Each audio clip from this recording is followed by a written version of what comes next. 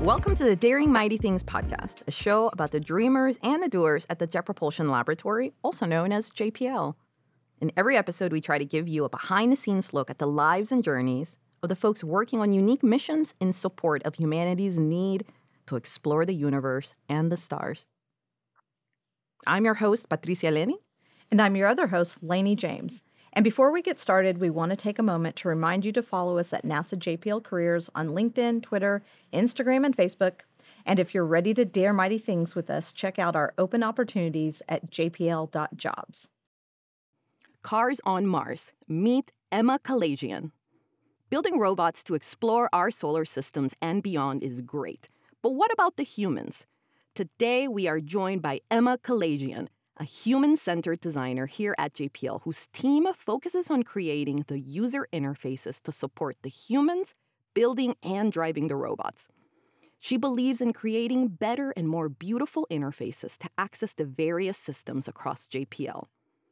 Emma is a graduate of California State Polytechnic University, Pomona, with a bachelor's degree in computer information systems.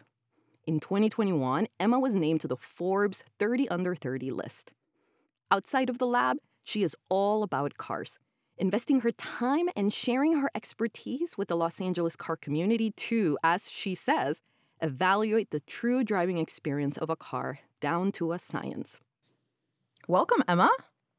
Hi, guys. Thank you both so much for having me. This is really exciting. And so let's get into it. So I'm really excited, as Patricia said, to talk to you about your career here at JPL. And so you're a UX designer. What does that mean? What is it that you do here? We like to picture, that Office Space meme. What would you say you do here? Right. So if you know, for our listeners, if you know, you know. So this is a really good question for a lot of reasons. I feel like the field of user experience design there's kind of a big cloud of a question in general of what's the difference between UX and UI? Aren't they kind of the same?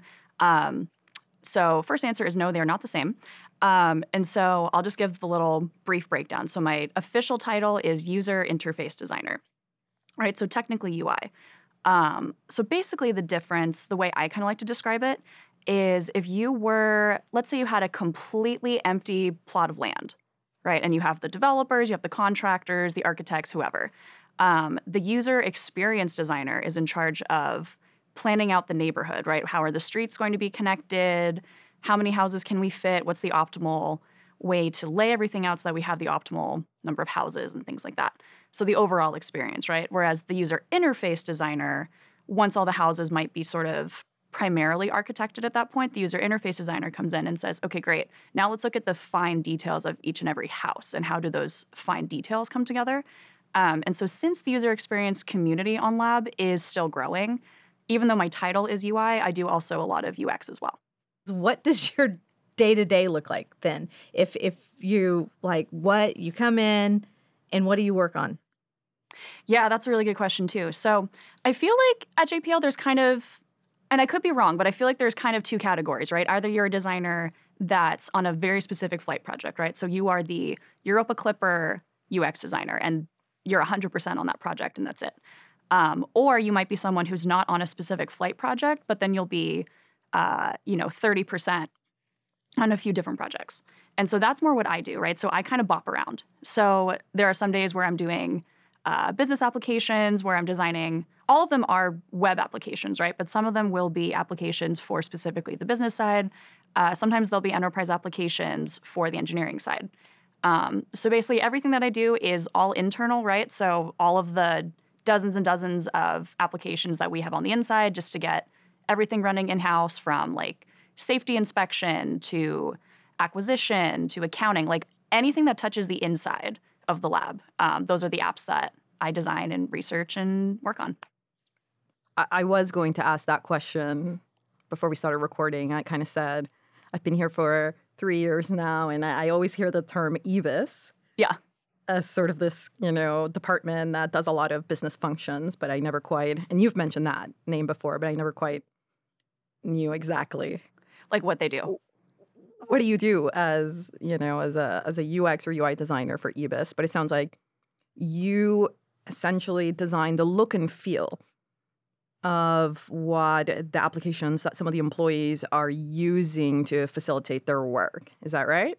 Yeah, that's definitely part of it. Definitely part of it. I would say even before the design is all the research, right? So you do a lot of user research, kind of just figuring out, really nailing down what is the problem space that we're trying to solve, to the point where you come up with almost like a bullet list of here's problem A, problem B, problem C. So then you say, okay, great, what's solution ABC, right? And then you, at that point, pretty much just have a checklist of like, all right, now I know exactly what I need to design, right? Because these are the problems that we're going to solve. This is how we're going to solve it. Then you design it, build it, launch it. There you go. And would you say that that's what percentage of the project, all of that sort of pre-work, before you even get to sort of how do we make things look good? Is that 75%? Yeah, a lot of it is very research heavy. Like, Right. the thing I like with UX is so much of what goes into it is very, very unseen. And that means you're doing it right, right? So, like, for example, there's definitely times where if I'm designing an interface, let's say, I'll implement something like the golden ratio, right? Like a design principle that kind of just says, if you're designing something, you want to constrain the space and you want to play with things in a certain way so that the information is the most prominent, depending on what you're trying to make a point with, right? So for example, like the golden ratio, I'm not outright saying anywhere in the app, hey, by the way, we're using the golden ratio so that you pay the most attention to this one big text box right over here on the top right. Okay, I'm not a designer and and I'm not an engineer. Emma, what is the golden ratio? That tell me like I'm a kindergartner, 5, whatever. How do you explain the golden ratio? Explain it like we're 5. Yeah. So I hope I'm sort of paraphrasing this accurately, but basically the golden ratio, from what I recall learning about it, is basically just talking about proportions, right? So like visually, what is the right proportion or what is the right way to have a proportion on something so that when we're intaking that information, it not only makes sense, but it's also like very aesthetically pleasing. And seamless, right? So to your point, if we notice something about a website that you have to click here or that, I had to scroll all the way down, then we haven't, then you would say that's not successful UI or UX, right? Because it's supposed to be seamless. You're supposed to be able to achieve your action.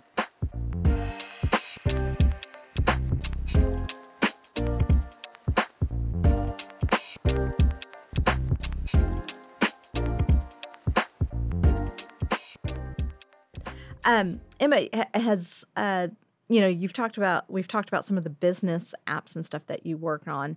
Do you have any examples that kind of that are EBIS? That's really, we love our acronyms at JPL. Real quickly, just so that they know what we're talking about. What does EBIS stand for? Yes.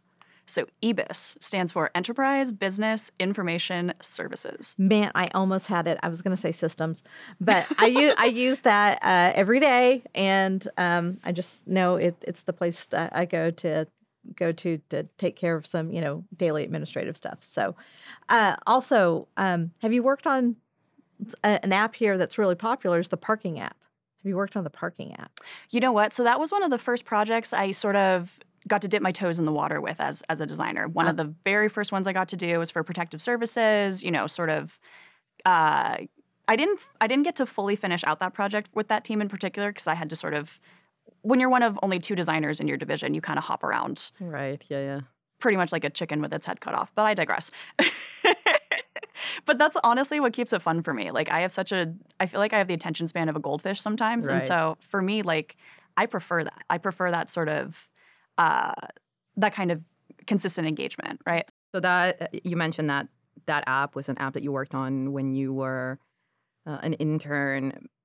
But what has been a really, really cool project that kind of to this day, either a recent project that really stands out in your mind, like, wow, you really like how that turned out, and a lot of people use it on Lab, and I've gotten a lot of positive feedback on it. Yeah, so there's one project in particular that is kind of honestly my child. I'm really, really proud of it. I'm really excited I got to do it. So basically, when you look at your iPhone, when you look at your car, any sort of digital product, you'll notice that there's a very consistent set of patterns to it, right? Everything kind of makes sense. There's a certain way the colors are. There's a certain way things are kind of lined up, right? And that's all done very intentionally. That's usually because these products fall under what's called a design system. So what is a design system, right? Basically, a design system is a set of principles. So everything from color and shading and typography, right, all the way to the technical specs of it, depending on how technical that product is. And so basically, it's a really, really efficient thing because it creates such a level of streamlining across all of your projects, right? And so it's kind of like creating this common core. So then, for example, when there's only 2 designers, the level of effort then is no longer rebuilding the wheel from scratch. Correct. Yeah, you don't have to invest every single time somebody asks for a redesign of their interface. You don't have to reinvent the wheel. Okay, what does a button look like? Does it have little square edges? What does the text look like? Exactly. Right. Other than the technical aspect, and what gets you jazzed about it and your experience in doing that, like you're presented with this problem outside of the technical, like what gets you excited about it? Yeah, so I think that this actually really ties into, when I was growing up, my parents are sort of 2 very polar opposites, right? And I feel like that's kind of how it goes, like opposites attract. Oh, yeah, for sure. My parents, totally different people. Right, and you kind of look at them and you're like, how did... And yet here, and here they are, like, 40 years later. Oh. And yeah, but absolutely the same thing. My mom is, free, likes to travel, doesn't like to plan. My dad is, well, this is this time and we have to do this and we have to go there. Exactly. So yeah. Exactly. And it balances out, right? So like my mom, I had very creative, brilliant piano player. She's about as artsy as they come. And then my dad, total opposite. He's a civil engineer / forensic accountant. Right. So I didn't get away with anything growing up. Makes perfect sense. There's no grabbing a 20 out of anybody's wallet. Right. Exactly. Yeah. And so, I grew up with 2 very strong-minded people with very polar opposite influences and very different ideas for sort of what they sort of envisioned a successful life for their daughter to be like. And so as a result of that, I feel like I got exposed to as much musical theater as I did to like robotics and STEM camps, right? Which was really actually kind of brilliant on my parents' part. So props to them. And so like because of that, I sort of just had this dichotomy of interest growing up, right? And so I was always very creative, but then I was also technical at the same time. So like one example I could give is when I was in 7th grade when MySpace was, I'm totally dating myself, but like when MySpace was huge. MySpace had a moment. Okay, so oh yeah, listen. Tom will always be one of my top 10 friends. He was your first friend. He was our first friend. We can't forget that. So yeah, when I was in 7th grade and we had MySpace was really big at my middle school, I used to like code up custom layouts for like my classmates and charge them like $20 or something like that. Wow, entrepreneur. So now that makes sense. Now the story that you said about that your kind of your child year of projects was creating the style guide because you took the creative, you worked through the creative, but then you created a system for how to interpret the creative. So that makes perfect sense. Listen, the MySpace top 8, the playlist, the little custom wallpapers, like that was you it. could put music to it, and then like if you fell off of your friends, like top 8, so scandalous. Drama. There's oh my gosh, drama. There's so much drama, which that really leads us into what our section that we like to call the EDL. So we like to ask our guests about their own personal EDL to JPL. And for our listeners out there who are unfamiliar with the term EDL, it stands for Entry, Descent, and Landing of a Spacecraft as we land on another planet. So missions work for years on this part, and this is where we know you fail or succeed your landing of a spacecraft. So we'd like to chat with you about your personal EDL, and you've already kind of talked about it. Your EDL into the area of design was, hustling your friends for $20 for MySpace design. So how did you and then how did you go on to pursue that? Because we know you're doing it here. So like what was next after, the MySpace era. empire that you Okay, established at your I high think school. we're getting a little carried away there. Okay. Like a 13-year-old. A 13-year-old empire. Oh my gosh. I mean, Oh, well, see, now I'm even more impressed. I was like, Oh my gosh. Well, and also too, I also want to credit, the first iPhone coming out, right? That was, oh my gosh, I went nuts for the first iPhone. I was like, this is the coolest thing ever. I made a PowerPoint presentation for my parents on like why a 13-year-old not wants, needs an iPhone. Needs one. Because and then you presented it after dinner. precisely. Yeah. Yeah. Well, because like what? A 7th grader needs the calendar to know like when she's doing nothing at 4 o'clock, right? And so so I presented that to my parents. And honestly, my dad was so jazzed with it. He was like, no, you know what? Like that actually merits a trip to the AT&T store. We can go look. Let's just go look, right? And so then, I'm just kind of like playing with it. And then so we're at the store, I'm kind of playing with the display model, and my dad is kind of like joking around with the sales guy and is like, oh yeah, our daughter literally made a PowerPoint. So like, I figured it's fair to like take her and see it. And he goes, well, that's interesting actually. Can I get a copy of that? Because if my boss likes it and we can have a copy of this, we'll give you guys like 20% off the phone if you want it. And so that was actually how I got my first iPhone, which was really cool. So you actually did succeed. I This did. PowerPoint Wow. got you an iPhone with a 20% discount. Which So moral of the story, kids, always make your PowerPoints. always make your PowerPoint. Well, JPLers love their PowerPoints. I had never used PowerPoint as much as when I started working at JPL. So No, for real. a skill that serves JPLers well to be really adept with PowerPoint.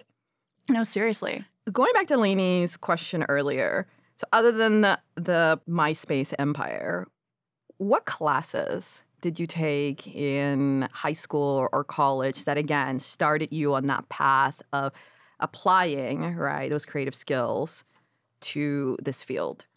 Yeah. So it was a really, really sort of big cloud of figuring out what I wanted to do at, 14, 15, which I feel like for everybody, that's kind of how it starts, right? You'll have like 5 or 10 different ideas. I remember at one point I thought I wanted to be a geneticist because I love genetics. Like I loved Punnett squares and like in my bio class, like bio was one of my favorite subjects. Wow. But then I realized I think I'm a little too, I really like talking like a lot. And I feel like in a lab environment, that's probably not conducive. So we'll have to ask somebody in another lab environment. we'll have to ask, right? Because I feel like I love talking and I'm very colorful and I love designing. And so I kind of realized like maybe genetics isn't what I want to do for like a full-time thing, right? Maybe that's just a topic that I like. So always had that creative streak. Always loved cars, again, as just like a hobby and just like a passion. And so when I was in high school, one of my best friends at the time, her mom worked in advertising. So she did all of the big, cool Super Bowl, like Audi, Nissan, Infiniti commercials, right? Wow. Oh, yeah. I mean, her job was like pretty stellar. And so I remember just being like 15 and like kind of shadowing her, right? And so she's running the show and they've got these big blocks of downtown LA, like rented off. And you just see these camera crews like filming these like fast cars down the street, right? So I saw that image and was like, yes, all of this, yes, that's what I want to do. So at first when I was in high school and then like early years of college, like freshman, sophomore year, I thought I really wanted to do advertising. So I started off at Cal Poly Pomona as a communications major. So started studying advertising with this kind of like very direct focus of like advertising, car commercials, that's it. And so then I started actually getting into the classes and they were okay, but I didn't have the spark there that I thought I was going to get, And so I was talking to Amanda's mom about it later, and I was like, I don't understand. Like, I thought this is really what I wanted to do. Like, I'm confused. And, I'm so grateful that we had this conversation because she really sat down with me and was like, okay, let's think about this. Is it the advertising that you like and the day-to-day of, like, working in an ad agency, or is it the cars that you like? And I was like, well, it's really the cars. And she was like, okay, well, I have some news for you. I just got this job maybe 2 or 3 years ago. And for the last 20 years before that, I was doing like toothpaste and like, dog chow commercials, right? So you don't really get to pick your product. And so if you're okay with that, then definitely stick with advertising if that's really what you want to do. But if you're only doing this because it's the cars that you like, maybe you figure out the industry, but maybe just not what you want to do with it yet, right? And so I was kind of like, shoot, okay. Wow. Bubble burst. Yeah, but it was also like, I mean, it's one of those things where it's like bubble burst, but I'm so glad it burst then. Right. Yeah. No. But it's not a bad thing. And I think that's also a message I want to drive home to, anyone who's listening, who might be at, internship stage in their life. It's okay if you have an internship and you come home from that and you're like, wow, that was not what I thought I would like at all. Right. That's okay. Or a class in college. Maybe you thought your entire life you wanted to do one thing, and then you take a couple classes and you're like, wow, this isn't really resonating, or it's not quite what gets me excited. Yeah. It's okay to pivot. Yeah. Yeah. And I think that is to what both of you have said is an important point for students and interns and anyone or returnships. If you want to try out a career, those things are important. You find out that, oh, I love this, or maybe, no, I need to, pivot in a different direction. And it's really important that you call that out to students. So was there a class in college that gave you that kind of spark and you're like, or was it when you got to JPL that all of a sudden you were more interested in the UX design world? So it was definitely an internship. So let's see, about summer 2016, I was still a marketing major at this point. So I had switched from communications to marketing, which I still kind of feel like was like mostly the same, right? Still the same end goal. So had this digital marketing internship at a local electric vehicle startup. They're down in Southern California, not too far from my house. Really, really fascinating company. But so, started off doing the marketing there. And again, like I just kind of felt a little lackluster, kind of felt like I liked it, but this isn't what I want to commit to, right? And so I was talking to, my boss at my internship, and he's like, how's it going? How are you feeling about things? And so I told him, and he was like, okay, tell you what, let's take a walk, and I'm going to introduce you to like all the other groups that we have here. And so again, this is a car company, right? So some of them are very specific, right? So there's like CMF, which is colors, materials, and fabrics or finishes, right? That's like hardcore design, which is really, really fun. I love what they do. He introduced me to like accounting and engineering and, all of those kind of companies or those groups that you'd see. And then that all companies have. Right. Right. That sometimes folks look at organizations and say, oh, they only do rockets or they only do space exploration. But there's all these supporting businesses, right? Right. Exactly. And so then I remember we're on the top floor and it's a very open concept, open layout workspace, right? So it's like there's tons of desks everywhere. But then there's this glass hypercube in the middle of the floor. And it's very... It just was so stylish, right? You see this group of people, most of them are wearing all black. They all have very cool glasses with like different personality to them. One lady had purple hair. You see someone doing sticky notes on the glass and then another person in the corner who's like coding something. And I was like, what is that? What are they doing? And so my manager, he sort of was like, yeah, I had a feeling she'd like that one. Well, I like anything with sticky notes personally, but I'm dying to know what group was this? So that was the UX group. Nice. Right. Okay. And so, and like that's something I love about UX is there's, everything from sticky notes to Photoshop to development, right? There's so much that goes into it. And so I was like, ooh, like what is that group? And he was like, oh, that's the user experience team. You want to go meet them? And I was like, yes. Interesting. Okay. So did you ever go back to college and take a class, or then you just went straight into kind of finding out about this JPL opportunity? So at that point in time, I was just hitting junior year of college. And so I was in college for 5 years. So incoming to my third at this point, right? So at the end of the internship, I was kind of peering over the UX team's shoulder for that whole internship, right? And so I kind of was just asking them questions of like, what sort of majors do you guys look for? And what classes should I take? And they were honestly so helpful. They like sat down with me. I went through the majors that my school had, and they were like, okay, 1, 2, 3, like any of these would be great. So I was like, done. So I came back to school in the fall, and then I changed my major to computer information systems. I did not really know much about development. I knew, like the MySpace, HTML, CSS stuff, right? I did not know Java. I didn't know SQL. I didn't know backend. I didn't know what backend meant. I didn't know what Boolean meant, So CIS was sort of this hybrid of business and computer science. And let me tell you, it was a pretty tough major for me, but I'm so glad I did it. And so pretty much all the courses in that is pretty much what. Gotcha. Yeah, kind of So what you got me did there. switch majors. So there was a point where you kind of switched majors. Mm-hmm. Got it.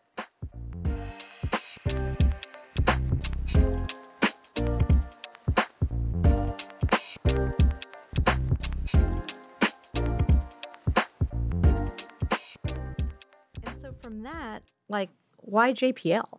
Like, what made the translation from I love cars, I love UX, but I'm going to go work at this place that builds robotic spacecraft. And this, I would say, was what we would consider your descent part of your EDL. Right, like where's the connect? Yeah. Yeah. So I literally had a spreadsheet, and I remember it was like, I got like 60 like rejection letters or something. And I was like, seriously? Wow. Like I worked my butt off, you know? So I went to our school's career fair, just kind of walking around and sort of just seeing, you know, all the different, you know, other companies that are there.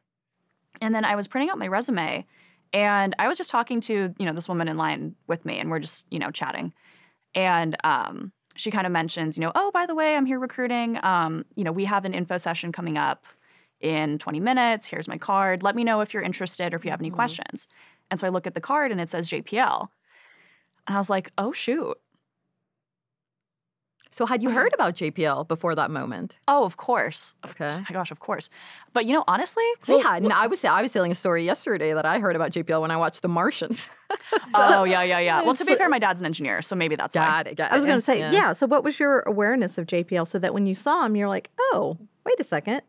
Yeah, so I know about JPL because, again, my dad's an engineer. But JPL is for sure a household name, in my opinion. But, you know, so I saw that, and I was like, I didn't even think JPL recruited college students, to be honest with you. Because the image I had in my head was like, you need to have a PhD. Right. At least 10 years of experience, and you shouldn't even bother if you don't have like a 5.0 GPA. Right? That's not true. Oh, well, Yeah. I don't think they have 5-point GPAs, but I get your point. You're like, you have to be, you know, genius, you know.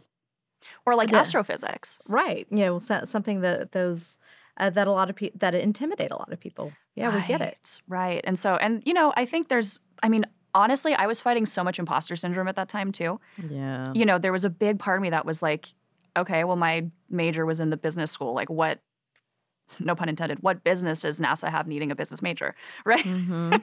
And the truth is, we have people from pretty much every background here. And I just don't think that's like prominently known. And internships too. There are internships. I mean, it's how you started in the business office. JPL has graphic design internships, web development internships. So it's not just the mechanical side. Finance, everything. They've got everything that any business, whether it's industry, nonprofit, government, you know, all of those things, business still, those majors are important to make an organization function. So you land at JPL, Emma, and you were part of this pretty unique program at the time that allowed interns to get experience in various areas. Talk to us a little bit about that. Sure. Yeah. So, okay. So we go to this info session. I learn about this, what's called a 2X rotation program. So what is 2X, right? So at JPL, we kind of have these different organizations. I kind of like to think of them as like Harry Potter houses, but except there's not 4 of them, there's 9. So we've got 1X all the way through 9X, and each of these, you know, quote unquote houses, if you will, sort of have a different area of expertise, right? And so 2X is all the business ops. So I was applying for this 2X business directorate rotation program. So what does that mean? Well, so basically this was a program that right when you get out of college, they would take anywhere from 4 people to 8 people every year. And these, you know, postgraduate folks would spend some time, about a month in each of the different groups, learning about accounting, project management, business IT, you know, all of the different functions within the org.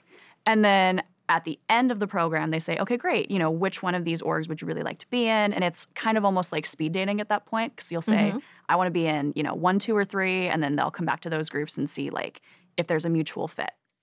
like I wasn't really feeling for. Yeah, Yeah, you know, exactly. it's almost like a mutual selection process. I also it. want to know if the Totally. directorates should be made to take the Harry Potter "What Oh, house yeah, are so, you in?" quiz. I mean, I'm going to That'd go be ahead and cool. ask, what house is 2X? Is it a Oh. Hufflepuff? I'm So Why'd you go to Hufflepuff right away? I mean, I mean, I will say, like, I know this is kind of polarizing. I do know that me personally, I've taken those Harry Potter quizzes, and like, I always get Slytherin. So oh, you're like, oh, she's one of those. for our audience. No, I think I Patricia's get that nodding her too. head. Our audience is she's like, she's. I think no, I'm nodding my head because I think I usually get that too. Oh well, that's probably true. I'm not Our gonna audience, argue. the audience is like immediately no. Lainey said one time. What did you say one time that I in the Star Wars universe? Oh, you'd be the Empire. I would be the Empire. I don't know No if I should- question. Heck yeah, I don't know embrace if I it. should. I don't know if I should take that. Be concerned about that. I think it's because you probably want a red lightsaber. I take it I as a do. compliment. Listen, Yeah. Darth I want Vader. a Darth Vader's my homie. Is the red one what you'd go for? Because that's what I'd go for. Does it matter?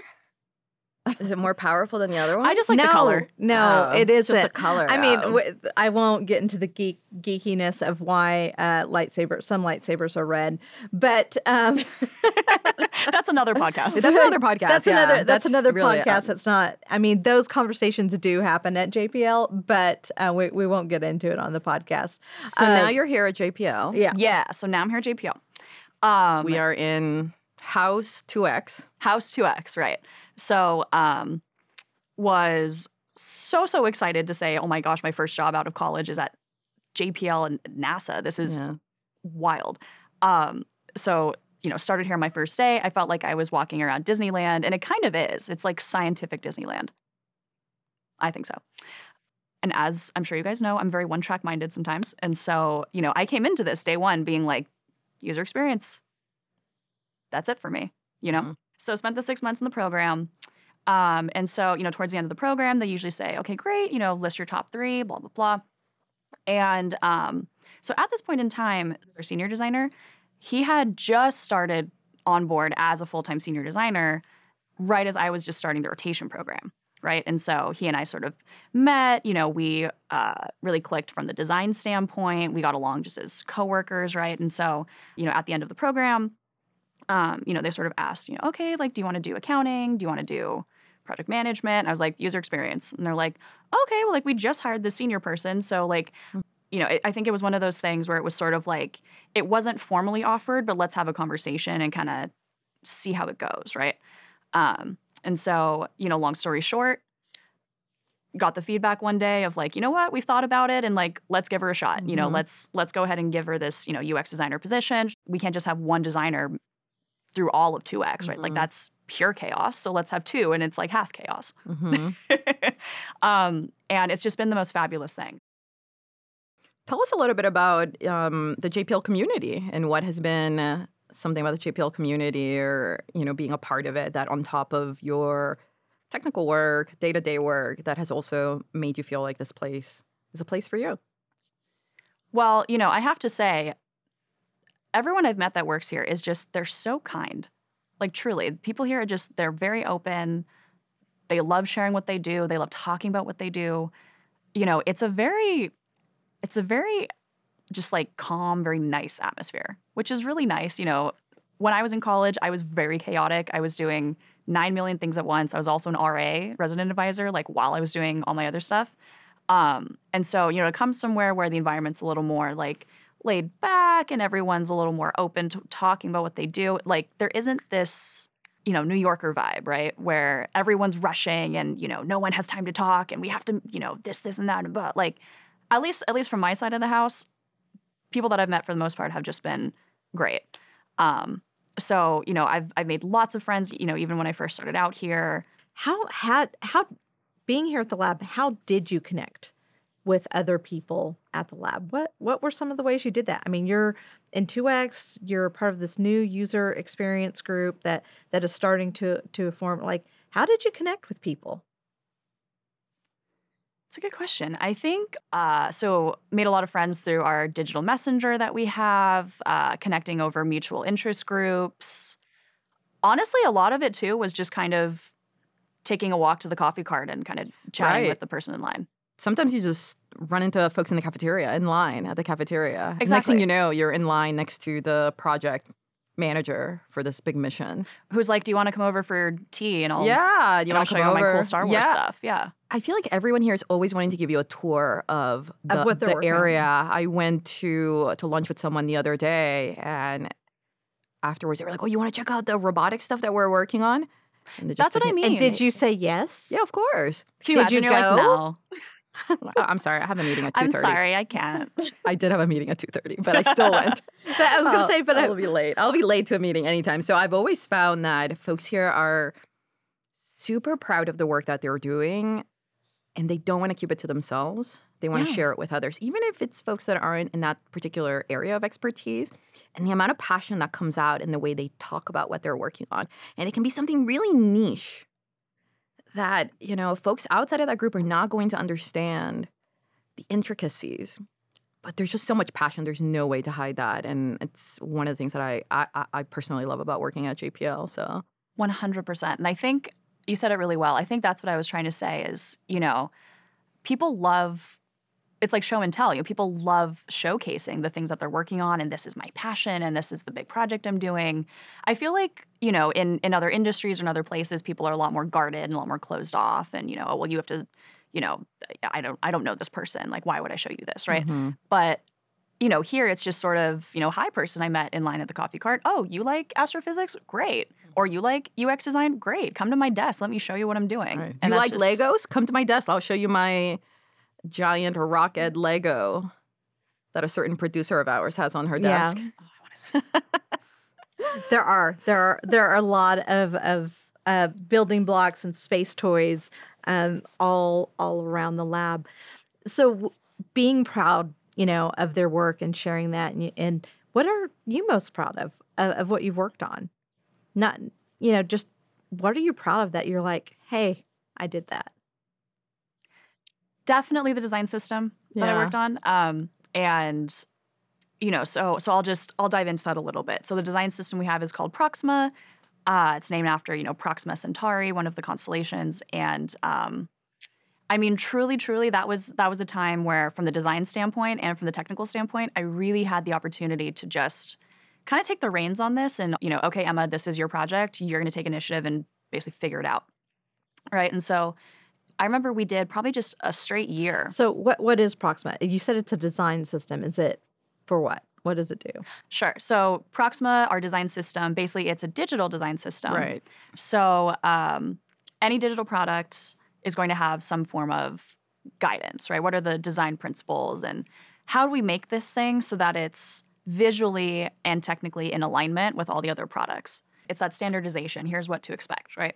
So at the time, we didn't have that. So all of our apps were being designed totally from scratch every single time. And, most applications have a lot of components that are the same. So, like, we all have a header. We all have a footer. We all have, like, a login screen, right? So, just from the efficiency standpoint, having something that's like, oh, you need a login screen? Done. Need a header? Done. You don't want the user to have to relearn every time they go to an application here on Lab or anywhere. You don't want the user to have to spend a lot of time relearning how to navigate that application. So the most we can make the applications look like they're related to one system, the best the user experience, right? Right. And the developer experience too. I feel like you also don't want to have the developer spending, X amount of hours rebuilding the same header, True. but the buttons are in different spots because this is a different developer building it this time, Just those little things like that, right? So I remember we spent about a year just doing design research, right? So not even designing yet. Pretty much to the point where I started taking classes at Art Center, College of Design over here in Pasadena. I took one class that was literally just all about shading environments and lighting for, like the 3D environment, right? But I wanted to take that and apply that into the design system because I wanted it to have this kind of sort of neomorphic, like 3D kind of feel. I wanted the applications to have, a lot of life to them and as much 3D accuracy as you could get in a 2D environment. And so just to have that level of, of how meticulous I wanted to be with it. And, being able to take a course that through our tuition reimbursement program was able to just cover me taking it, right? Which was also super helpful. Word of the day, that I'm going to look up afterwards is neomorphic. Neomorphic. Something out of the Matrix. So, Emma, let's talk a little bit about the work that you do outside of JPL, or some of the interests that you have outside of JPL. I think we've talked about this in the past, about how building community at JPL goes in building ourselves as professionals and doing things that are aligned with our interests are a huge part of JPLers' experience. So talk to us a little bit about the things that you're doing in your free time. Yeah. So, one thing that was really interesting with the pandemic and everybody working from home is, you have a lot more time back in your day, right? And so when the pandemic first started and I was working primarily from home, a lot more thinking time, right? And so one of the days, I think it was probably summer of 2020, so not too far into it, right? This thought kind of occurred to me, which was sort of like, wow, I have the most amazing job. I have this great apartment. I have all these great friends. Why do I feel like something is still missing? And, one day it kind of came full circle to me, which was, there's still this whole big passion in my life that I haven't reincorporated yet, which was all the car stuff. So, growing up, I was always into cars. I loved the design of them. I love learning how they work. And, my parents aren't into cars or anything like that. So my dad he's not really the type he wasn't the gearhead to kind of show me those sorts of things. Honestly, my parents are more the type of, if something's not working, we'll just hire the expert to fix it, right? Same. More power to them, right? But so, I felt very much like I was starting from square one when I first got involved in that space, which was probably around high school. And, I made a lot of friends in the space, but they were all muscle car guys and maybe their girlfriends. There wasn't really a lot of female representation. And I think that's just because it's such an intimidating space for women. Truly, I feel like the experience for the most part seems to be, if you're a guy who comes into the space and maybe you don't know how this one thing works, or maybe you kind of know how it works, if you get it wrong, the assumption is still sort of, oh, that's fine. Like, he pretty much gets it. Whereas as a woman coming into it, my experience, at least for me personally, I feel like you don't have that same default assumption. It's more sort of, she probably doesn't know anything, but if she does know something, that's huge. That's a really low bar. And so that's kind of what I want to change in that space is, you can be someone who's very feminine, who isn't some car guy's girlfriend, right? Who loves the space and maybe doesn't know everything about it because it's such a huge topic, right? And she's taken seriously. And I think that's the caveat, right? So my experience when I was first starting off is I just felt like I had to fight so hard to be taken seriously, right? And so I felt when I was in the automotive side, there were times when I kind of, I don't want to say sacrificed my femininity, but I definitely kind of toned it down. And then I would speak a little louder in meetings and try to make a point, and then I was taken seriously, right? And so I kind of wanted to start a media company that is educational, but also aesthetically speaking, it's for the feminine gaze in particular, to engage women in this car stuff, get them more interested, get them just to learn more about it just for fun, so that they can be as feminine as they want, wear heels to a meeting, wear pink to a meeting, whatever, and be taken just as seriously as anybody else by default. Right. I find it interesting that you had to consider this idea of why can I not be taken seriously in specific industries if I am wearing pink or if I'm wearing flowers? And that was a very intentional thought on your part, right? When you decided there's clearly something not quite right here. These industries that we're a part of, whether it's the automotive industry or STEM, need to be welcoming. No one should feel like because I'm wearing, big polka dots or flowers that I couldn't walk into a car show or a mechanic and be taken seriously. Was there a moment during the COVID, pandemic? I think we all had those moments where we're really thinking a lot about sort of having these introspective moments. I mean, do you recall like any specific incident, in your experience where you're like, wow, okay, why do I have to compensate so much to be part of this? And then related to that, how do you think this company that you've started, right, that's trying to match both of those industries, how do you think that's going to help? Like, I'm very outspoken. I'm very, I love talking to people. I'm very extroverted. Like, I feel like I'm just very nice to most people, right? And I feel like sometimes in the car world, like, you kind of have to be this, like, tough girl, right? Like, who's, like, the car guy kind of girl who, like, knows everything and blah, blah, blah. Like, she's so edgy, right? Like, you don't have to be this, like, archetype. You know what I mean? Like, you can be whatever the heck you want. And so that is why I wanted to start this whole media company, right? Is to really give women the confidence and really just drive home that message for everybody that who you are by yourself is enough. You don't need some sort of, like, name or school or certification or what have you in order to be taken seriously, right? Well, that you belong. That you belong. Yeah. But despite what you may see in other images of other media, you do belong in And your authentic self. Yeah, exactly. do you and has and answer this honestly, and how has JPL helped you develop that confidence, that belonging, and so that, as you're sitting in the pandemic, you're like, what else? I mean, have you felt empowered? Because you alluded to it. You're like, I had, this, and this is what I've learned. And, and you alluded to the confidence that you're like, I'm going to do this.